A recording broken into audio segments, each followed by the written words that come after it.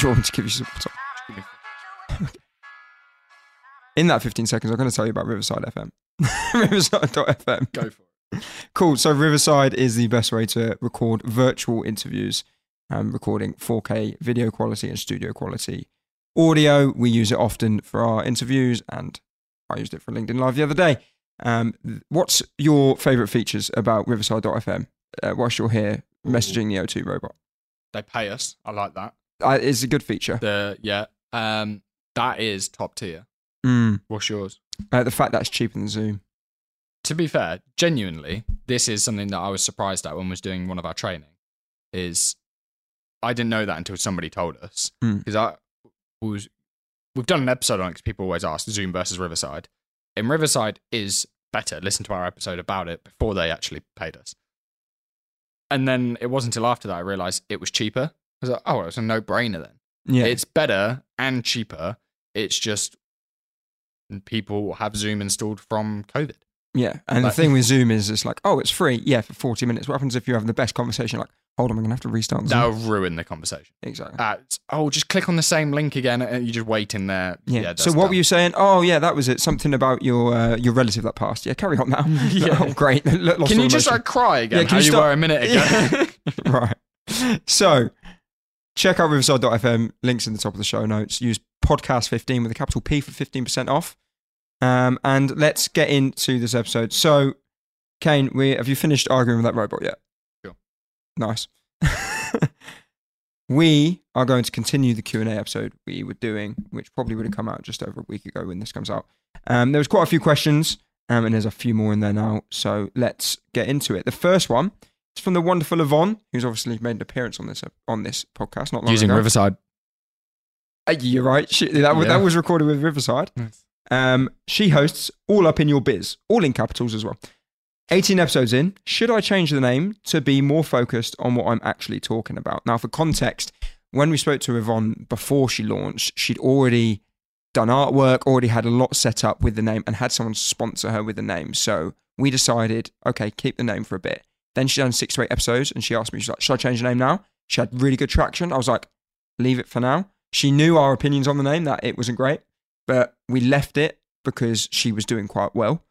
She was kind of riding the high of a launch, right? Now, I need to check her figures at the moment, but she's 18 episodes in. She's not on that high of a launch right now. Do you think it would be a good time to change her name, or do you think she should wait a little bit longer? Wait, I think 6-month mark, 50 episode mark, some sort of notable event, do a relaunch, which we spoke about at length on the last Q&A episode. Mm-hmm.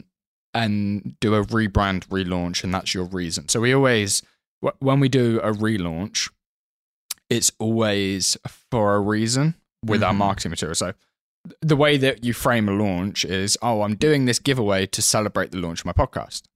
And then with the relaunch, you kind of need a reason for your marketing materials. You can't just say, well, I want a number 1 show.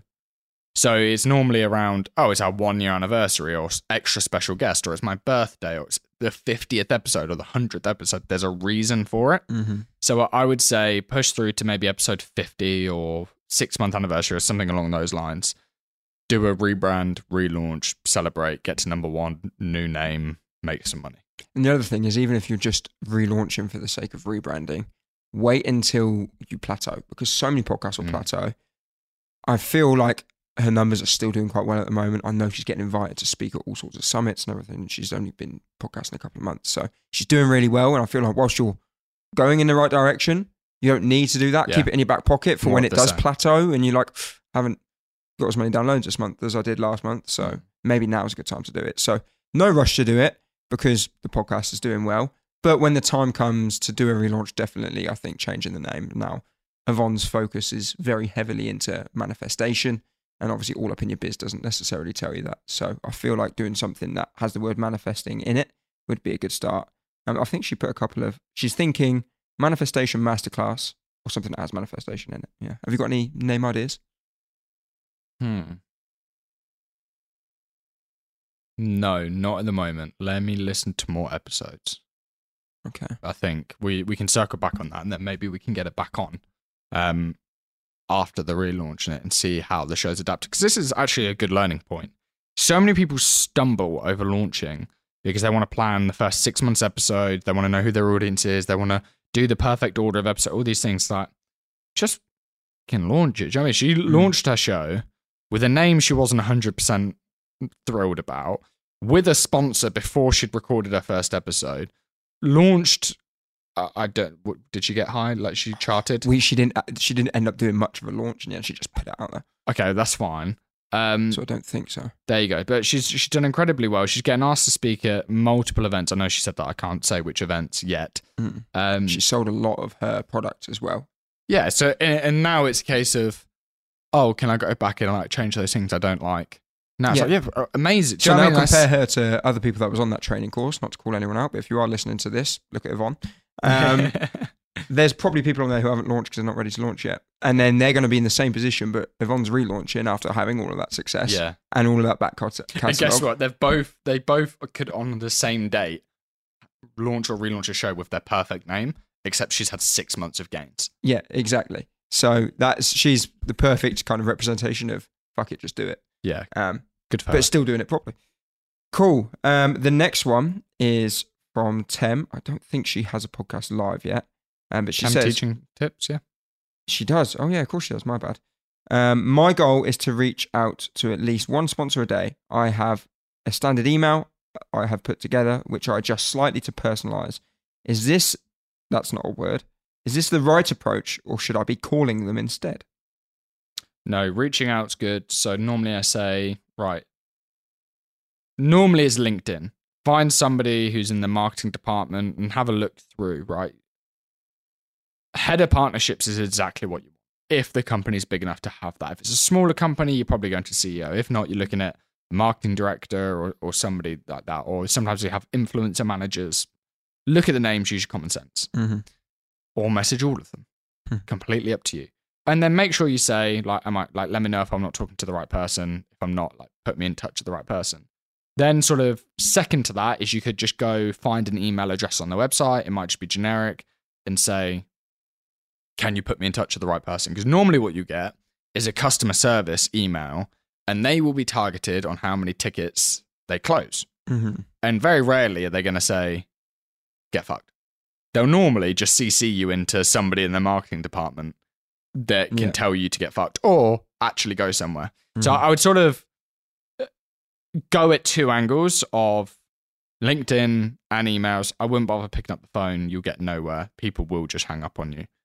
Yes, I have a slight caveat to that. If it's someone in your network, pick up the phone and speak to them. Yeah. If you know someone, and which is definitely the first place you should start, by the way, if you have a lot of contacts in your space and they have the same audience as you but have a different product, brilliant. Guess who's most likely to sponsor you? Someone that knows you and would buy into what you're doing. Right? So those people, drop them a WhatsApp, drop them a call. Not to say, hey, I need this much money, but say, hey, look, I'm looking to collaborate with someone on my podcast. Would you be open to having a chat about it? Right? And that way, there's no way for them to put it off. They have to say yes or no. Right? So that's different when it's someone you know and in your network. If it's someone cold, then that's probably not going to work. Yeah. Lead with the email. You did mention you're copy and pasting, but then personalizing it. If by personalizing you mean changing the name, you need to do more. Make sure it's very personal, because there's not an unlimited amount of companies you can reach out to sponsor that fit the kind of key metrics of a good sponsor, but also want the same audience as you. So you haven't got an unlimited amount of data like you would if you were cold calling for, I don't know, podcast hosts. If you just want to reach out to everyone who hosts a podcast, guess what? There's thousands. So you can just copy and paste, throw enough shit at the wall, some of it stick. But with this approach, you're maybe only going to have 10 to 15 people that are the perfect fit. So make every email count, make it super personal, show some interest in their products, but also at the same time, don't bore them, make it snappy, and just see, look, would you be open to having a chat? What are you putting on that email then? So I'm reaching out to say something about the product. I really like this. I feel like my audience would be super interested in X, Y, Z because, and then give some reasoning behind it. You are the number one manufacturer of this, and I've often spoke about your product on my show. Something like this that indicates that, okay, they actually know about the company, and just say, we'd be super interested in discussing collaborating with you in some way. Are you open to a chat? Something along those lines. Depends massively who you're talking to, but I feel like keeping it to maybe 3 paragraphs. If you've got some good data, hey, I'm the number one podcast in this space. I've had this many downloads in the last month. Anything impressive, use that. If you've polled your audience in some way, use that, but keep it super sharp bullet points and just be like, looking to partner with someone or looking for a company to collaborate with, would you be open to a chat? And then just go from there. That's solid. I do think you get a better response rate on LinkedIn than you will email, and also triple your output. And do both. If you've only got, say, 15 people to reach out to, LinkedIn, no reply from a connection request, cool, send an in-mail, which is like an addy message on LinkedIn, and then no reply, cool, send an email, not an in-mail. So then you're just reaching out, and then it gives you a better chance of getting a response. And I've had it a few times where send that first email, they might consider it or forward it to someone. And then if you position it in the right way and say, hey, we've chosen you to speak to, like, we want to know if you'll be open to it, then you can follow up and be like, hey, can you let me know if this isn't something you're open to so I can explore other options? So they think, oh shit, like they've only messaged me. They're being serious. Yeah. I think that's really good advice. And don't forget, it's never a no, it's a no for now. And if somebody doesn't respond, guess what? Don't take it personally. People are busy. Do you know what I mean? Like, if you've messaged them for the first time, like, you occupy 0% of their mind space. They are at a job, first of all. Do you know what I mean? It's not their whole life. They've got other things going on, and it could be that you just slip through the cracks, and that second, third, fourth message might be what prompts them to go, oh, 1, they're serious. 2, I remember this person. Let me actually do something about them. Yeah. But yeah, triple your output. 1 a day is not enough. Do more. Yeah, that's the other thing. Cool. I actually skipped past one accidentally. Joe Moorcroft asks, how do you monetize with adverts like I keep hearing on all other podcasts I listen to? These change all the time, so it doesn't feel like a sponsorship route. And she hosts Let's Talk Dog Business, which I believe just launched number 1, right? Did. Smashed it. I spoke to her about this. But fuck them.